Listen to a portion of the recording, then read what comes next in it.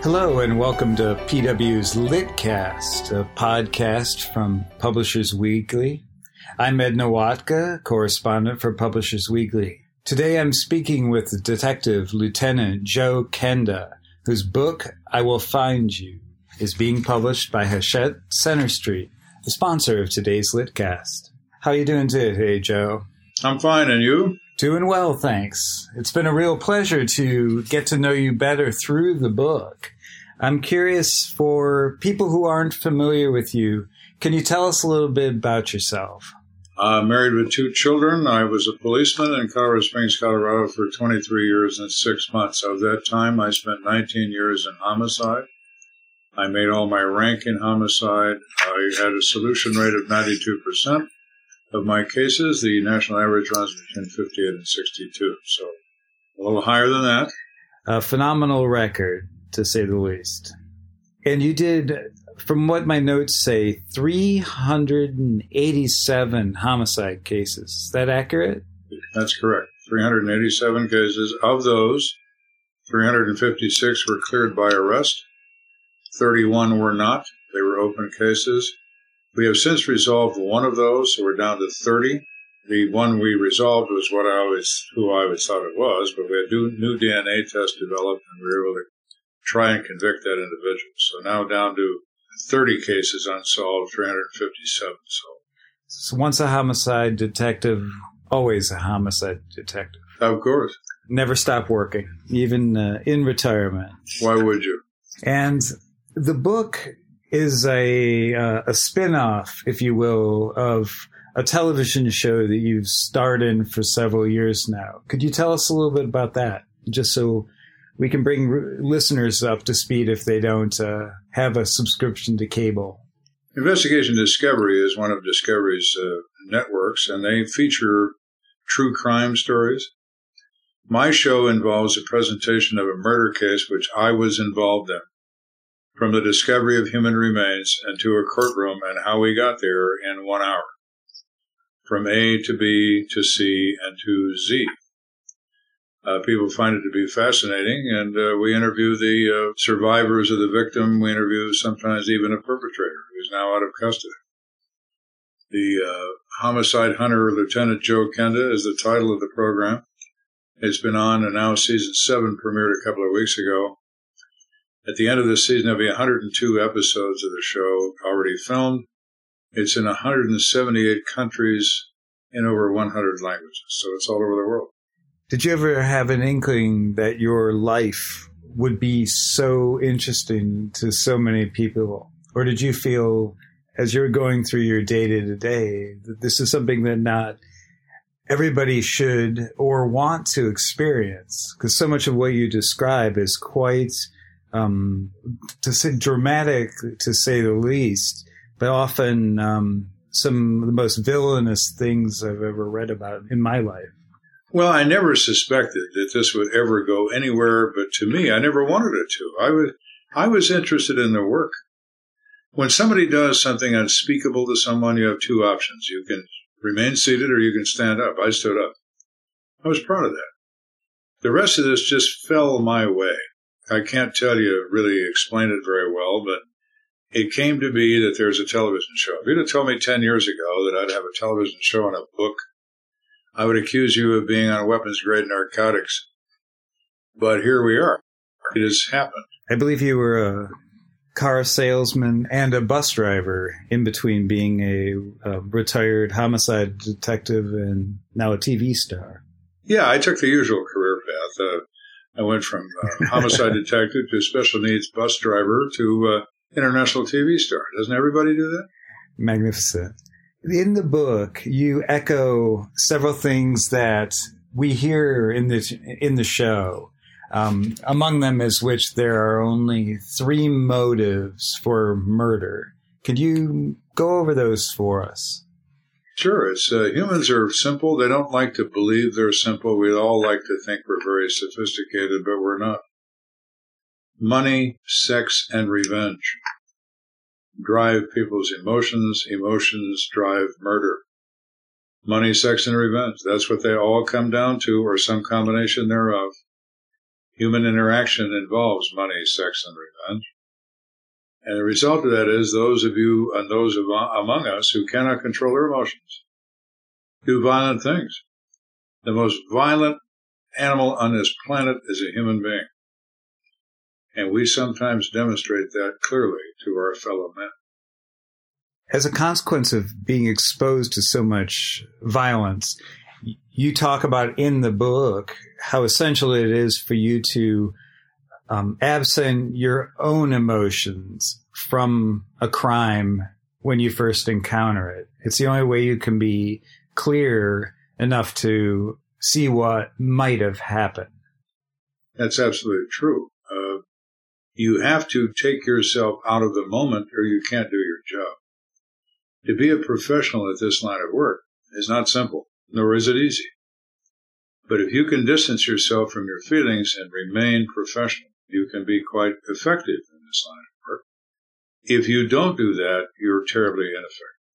And you also mention that the who and what is far more important than the why. Is that still the case even after the fact? Are you not curious with some of the cases you revisited as to the why? Why is a jury question. I'm only interested in why until it leads me to who. After I know who, I don't care about why. The human mind is a very complicated piece of machinery. If you were to ask the person responsible for that murder why they did it, they probably truly couldn't explain it to you or even to themselves. It's a waste of time to consider that. It's a waste of time to consider that if we knew that, we could somehow avoid it in the future because it's not possible. It's not possible to avoid. Violent crime is part of humankind. It always will be. There is no sophistication, there is no level of education that can control the rage that is in all of us. It is in all of us as it always has been, from the days of the Serengeti Plain to now. And if you have a PhD in astrophysics or you're a graduate of the third grade, you're capable of killing another person. You just have to have the proper motivation. And certainly that this can be exacerbated by narcotics. I think you indicate 65% of murder cases are either motivated by or involved with narcotics in some way, shape, or form. Does that seem correct? Narcotics alter the mind. So your control, your moral compass, everything about you, your knowledge of right and wrong, your feelings of empathy, sympathy, love, guilt, all those things are severely altered or even eliminated by the use of chemicals. This country has an insatiable desire to buy and use drugs. We are a society who is wealthy. We have relatively large amounts of leisure time, and people who are prone to that behavior seek out drugs constantly to satisfy whatever they think is missing in their existence, resulting in an altered person. This is not the person that was raised by mom and dad. This is somebody else entirely. Thus, they are therefore dangerous. Also, money plays a part in narcotics because the business of narcotics is a cash business. They make more money than corporate America, and it's all in cash. They don't take plastic or Bitcoin or any other nonsense that's true in the modern day. Not yet, they don't. Yeah, not yet they don't. They take money. And the result is, if you disregard the rules of the road, you fail to pay for narcotics, you don't pay enough, you don't pay on time, then you are looked upon as a risk to their business. They have to make an example out of you that they won't tolerate this behavior. Hence, homicide is the answer. So that's why so many murders are contributory to the narcotics problem. Gotcha.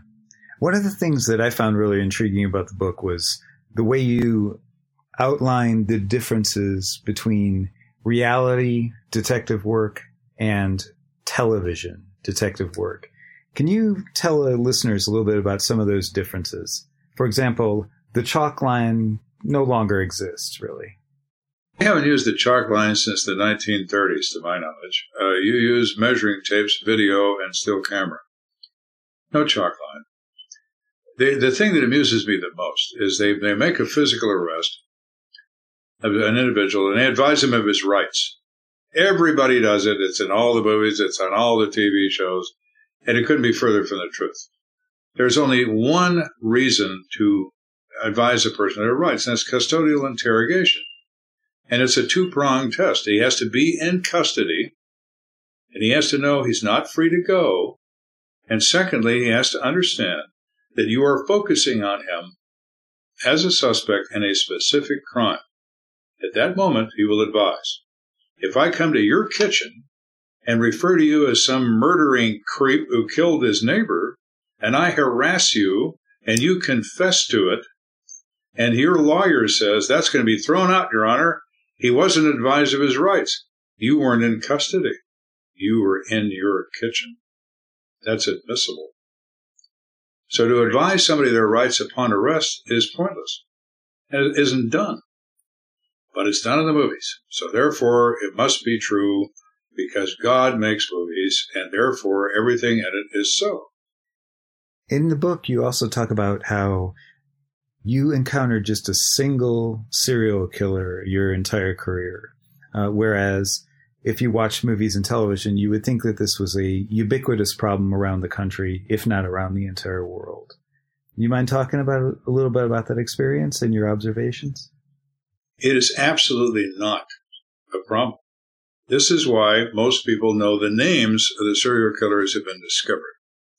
John Wayne Gacy, Ted Bundy. Everybody knows those names because they are an extremely rare individual. Extremely rare. The fact that I encountered one in my career surprised me because they are so rare. Many policemen never encounter one. I encountered one quite accidentally, but I did. But those things are not what the entertainment portrays, and entertainment can even poison our jury pool in the modern day.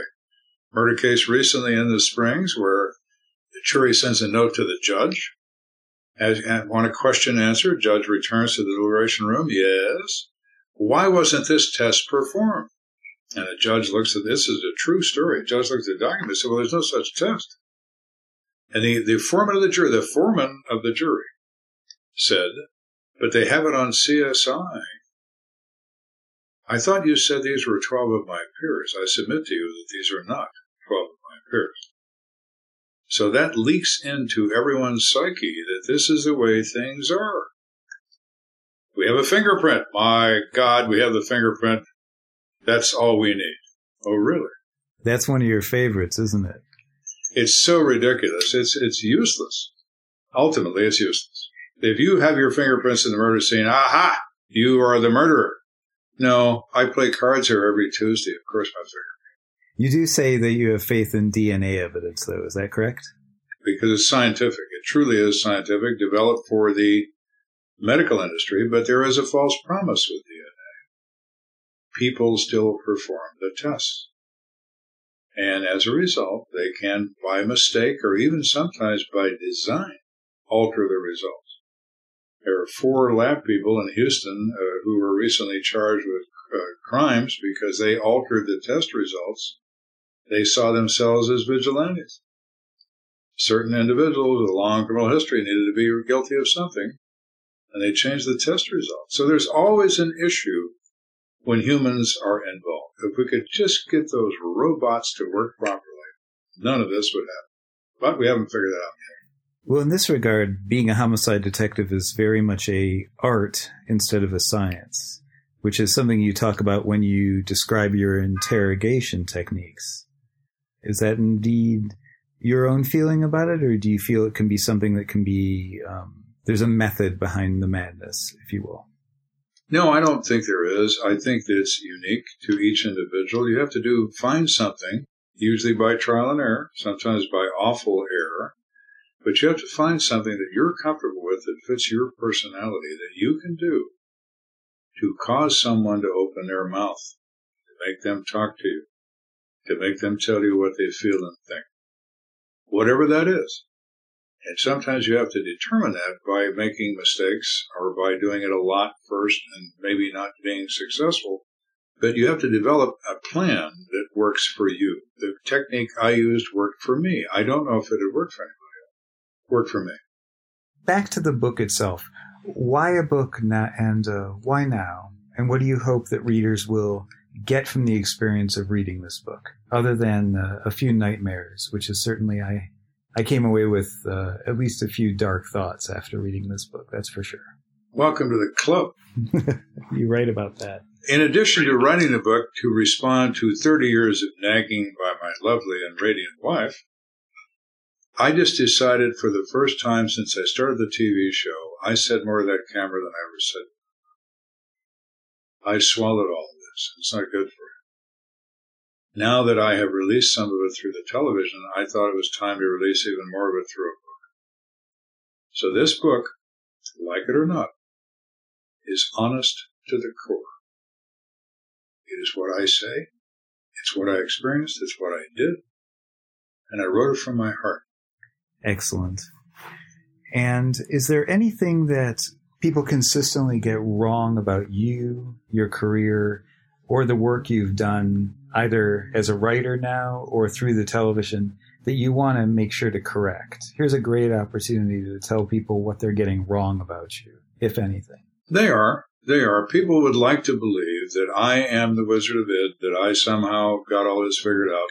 Police work is a team. I had great people around me. I worked for great people. I was a member of a great department. We worked together to bring all these cases to conclusion. I wouldn't have solved any of them without their help, without their assistance, without their knowledge, without their participation. I got selected as the voice because I can speak English. And I come across as a storyteller, and so that became useful. And in the TV world, they want to focus on one individual to avoid confusion. It leaves somewhat of a false impression that I somehow was the Lone Ranger wandering around doing all this, and I certainly wasn't. I absolutely was not. I was a detective, then I was a detective sergeant, then detective lieutenant, then a commander of major crimes, and all kinds of people I worked with, people who worked for me. All those kinds of things were happening. But the truth of it is a group effort and not an individual act. Very important point for everybody to remember. Takes a village, as they say. Unfortunately, it only takes one person to commit murder, from what I can tell, after having read about so many in your book. Very dramatic. And I just want to say thank you very much for your time today. This has been edifying and enlightening, and it was a real pleasure to get into your head a little bit through the book and to have further conversation. It's really been a joy. Well, thank you. I appreciate that very much.